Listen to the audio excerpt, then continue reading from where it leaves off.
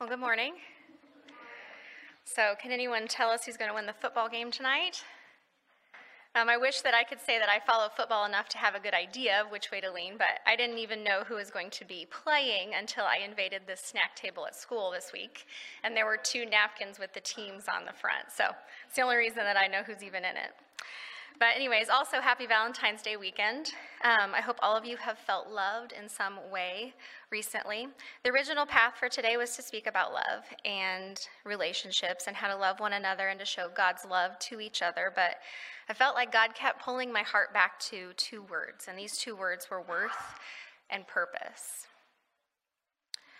So to start off, I'd like to ask to do something for me. Would you please take a minute and look at someone next to you and tell them, what is your favorite Bible story or your favorite parable that you have heard? Just take a minute and tell your neighbor. Let me take a second to think of one.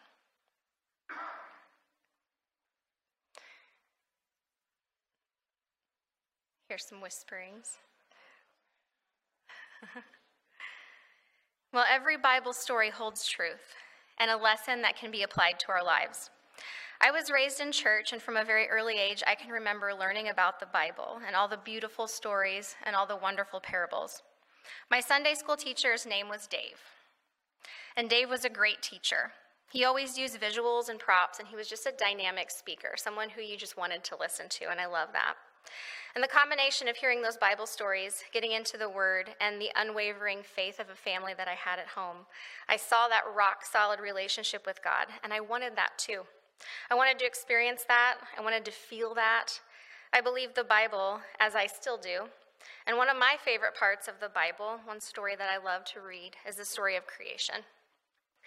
The Bible beautifully describes how God took time to design heaven and earth, the birds of the air and the beasts of the earth, waters of the sea, and every green plant that was created to multiply and grow. And then there was man, humankind made in the image of God.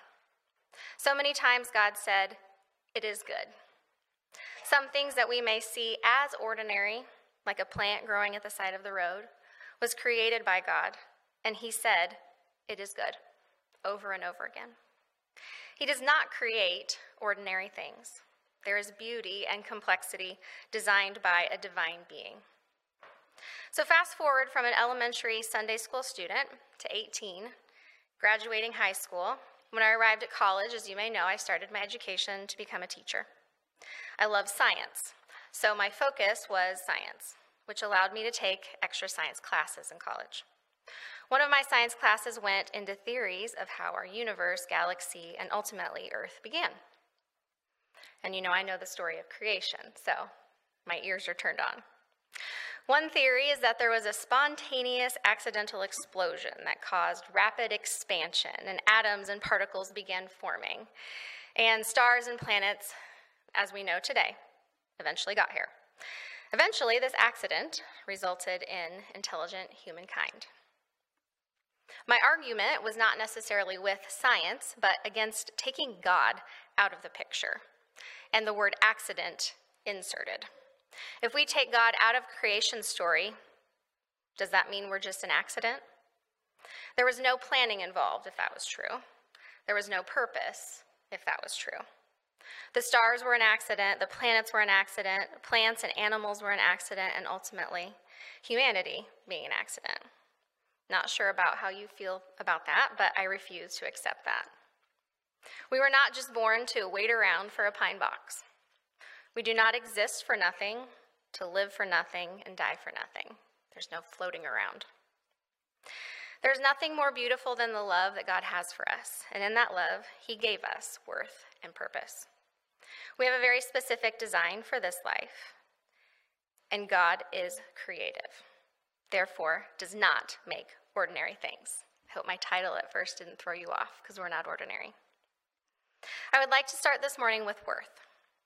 How many have ever seen the TV sitcom Home Improvement? I see a few hands.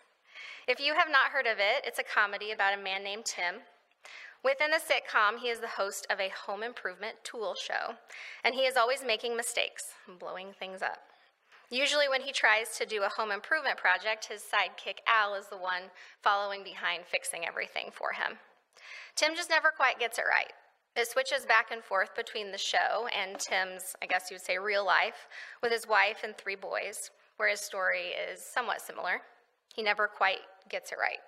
But there's always a lesson to learn in the end.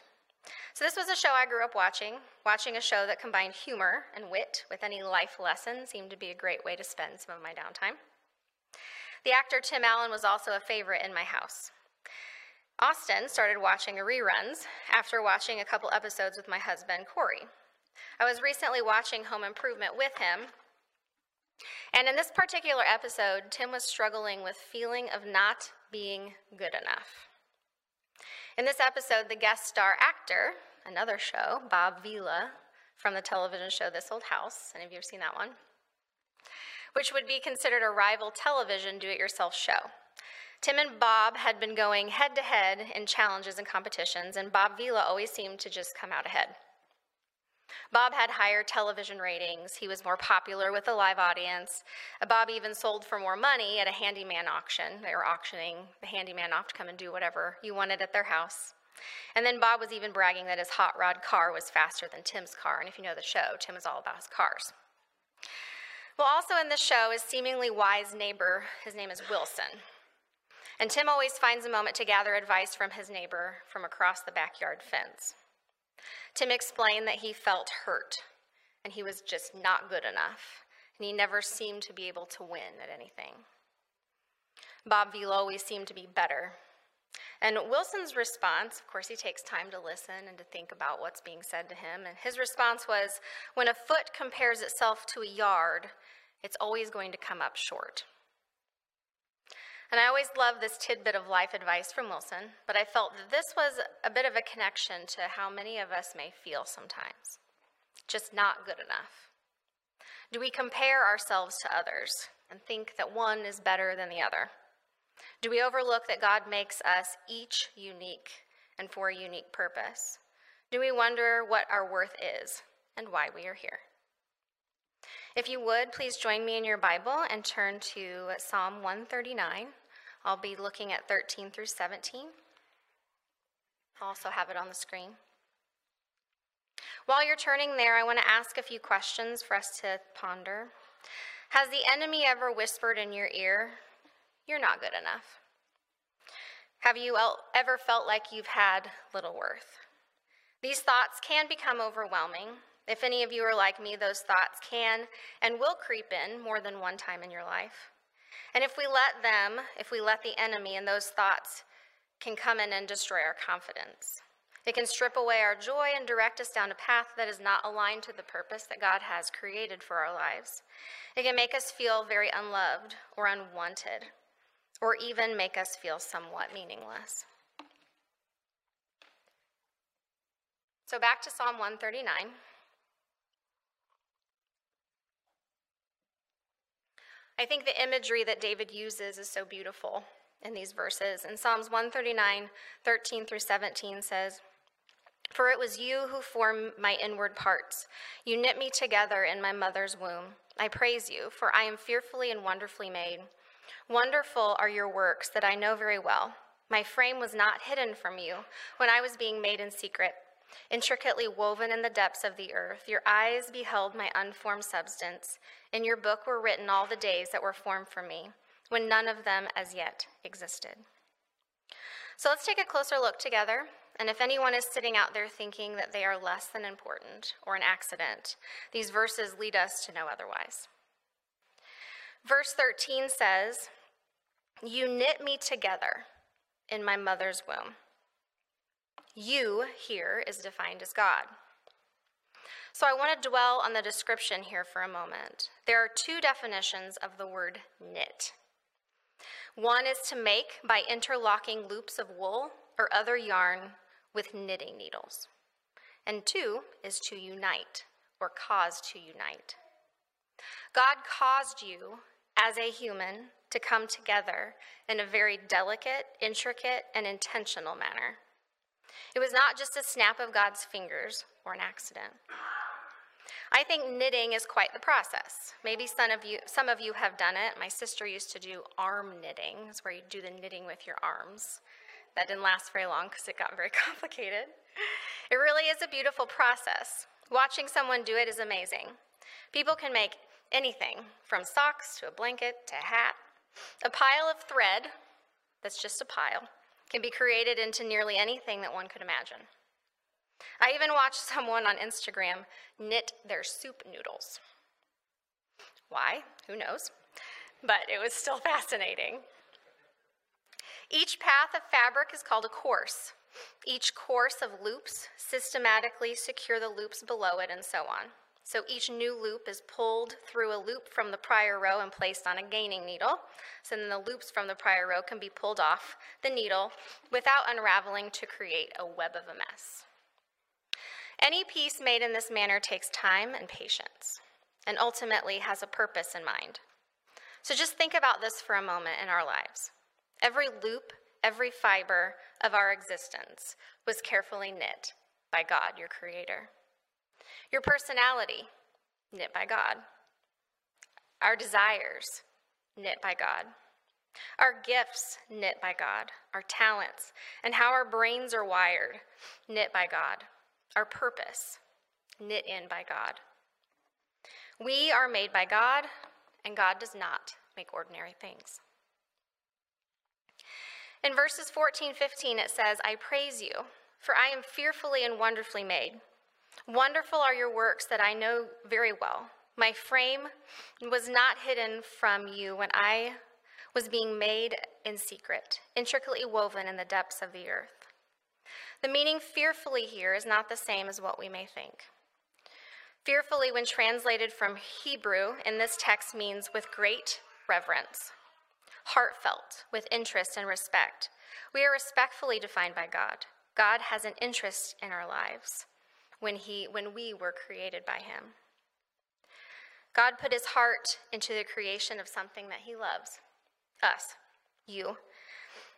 And as I stated earlier, God does not make ordinary things. Let's take a look at verse 16 and 17 then. And that says, your eyes beheld my unformed substance. In your book were written all the days that were formed for me, when none of them as yet existed. How weighty to me are your thoughts, O God. How vast is the sum of them. We see here that before our lives even start, before our parents even planned for us, before even our first breath, God made a plan. He made a thoughtful plan. We see that God envisioned all that we are capable of. He sees us and loves us so much. He needs and wants us to decide to be a piece of that big puzzle that fits into the body of Christ by asking the Holy Spirit to live in and through us. God believes we are worthy of that plan, and it is up to us to choose to accept it. God loves us and created us with purpose. So why am I here? What is my purpose? How do I find that clarity? I've heard those questions before. Sometimes I think we make a mistake by judging the titles of our professions or the life work that we have chosen. I was listening to a pastor named Louis Giglio. I like his last name. He was giving a sermon about purpose. And he said that maybe some of us feel like the only way we can do the work of God is if our job title includes words like pastor, evangelist, or missionary. Then the rest of us are just considered in the secular world or the business world, and possibly dismissing our God-given gifts and purpose that we already have. Or are we constantly searching for our purpose and never seem to find it because we overanalyze what God has already given us? We just read that God created us with intention. God wired us to think the way that we do, to be unique individuals and have a place in the body of Christ. So what is that place? The place is with God at the center hub. Another pastor named Mike Breaux said to not let God just be another spoke on your wheel. So you have your job spoke, your friends spoke, your family spoke, and God spoke. No, God created us to be the hub of our lives. Everything else can revolve around God. When God is there at the center, there is where we can find our worth. There is where we can find our purpose. This again is where prayer and the Word of God comes in. Has something ever stirred inside of you, something you love to do, something that you're already good at that gets you really excited? Do you think that passion could possibly come from God? Maybe you are pursuing that passion now. This could be your job or your profession, or this could be something maybe that you enjoy doing on the side.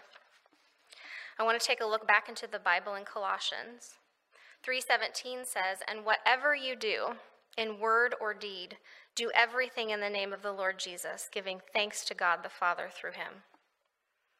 Here in this verse, we have a very complicated word that we should take a look at, the word whatever. In my research, it seems to mean whatever. It shows no restriction, no matter what. In this explanation, the idea is not to make God's purpose for our lives seem less, but it illustrates that our passions and gifts that we already have deserve more credit. We are where we are in life for a reason, as long as we're doing it for the glory of our Lord and Savior. If your passion is teaching, teach. If your passion is building things with your hands, build. If your passion is budgeting, budget. If your passion is serving people in a restaurant, serve them. If your passion is plumbing, do it. I was going to say plumb, but I don't think that's right. If your passion is being in management, be a great boss. If your passion is daycare, care for those kids and their families. Embrace your passions and embrace your differences. Our purpose is to pray and to ask the Holy Spirit to help us use our gifts in the whatever that we do. Our calling may be to become a pastor. Our calling may be to go into the mission field. Our calling may also be to care for our neighbors. Romans 12:4-8 says, "For as in one body we have many members, and not all the members have the same function. So we are many. We are one body in Christ, and individually we are members one of another. We have gifts that differ according to the grace given to us: prophecy in proportion to faith, ministry in ministering, the teacher in teaching, the exhorter in exhortation, the giver in generosity, the leader in diligence, the compassionate in cheerfulness." As we get to know one another as the body of Christ, encourage one another in their gifts. Again, embrace our differences. According to a devotional titled "Unleash the Fivefold Spiritual Gifts are designed to equip our churches, to build relationships, to unite the members of our churches, to protect believers from the enemy, to mature us to be more Christ-like, to orchestrate in order to work together, and to do all of this in love. As we are going about our daily lives, as we are following our passions and doing things that we are good at, there is nothing stopping us from sharing the truth of God's word. There is nothing keeping us from being on fire to share the gospel and to minister to others. There is nothing keeping us from educating others on the Bible, explaining the truth and the way of life as desired by Jesus. There is nothing keeping us from being a shepherd and leading others out of trouble, leading others away from thieves and wolves and making people feel cared for. There is nothing keeping us from serving others and giving with a generous heart. In 1 Peter 4:10, it says, "Each of you should use whatever gifts you have received to serve others as faithful stewards of God's grace and its various forms." When we pray and ask the Holy Spirit to guide our lives, and we learn how to listen to the Holy Spirit when our gifts are revealed to us, we will be able to radiate God's love. God's love will be felt by anyone around us, in any profession that we have, in any job that we are doing, as long as that's first on our mind. Radiate God's love in all situations. Radiate God's love in a way that people want to know what you have, because something about your heart is beautiful. God does not create ordinary things, and when we choose to give our lives to God, give our lives to our Creator, We activate that purpose that God has for our lives that was already knit there. We are sometimes told by the world that we came from nothing, that all of this life was just an accident. However, today I want to remind everyone that we have worth and that we have purpose and that God designed it that way because God does not create ordinary things. Everyone join me for a prayer. May today there be peace within. May you trust God that you are exactly where you are meant to be. May you not forget the infinite possibilities that are born of faith. May you use those gifts that you have received and pass on the love that has been given to you. May you be confident knowing you are a child of God.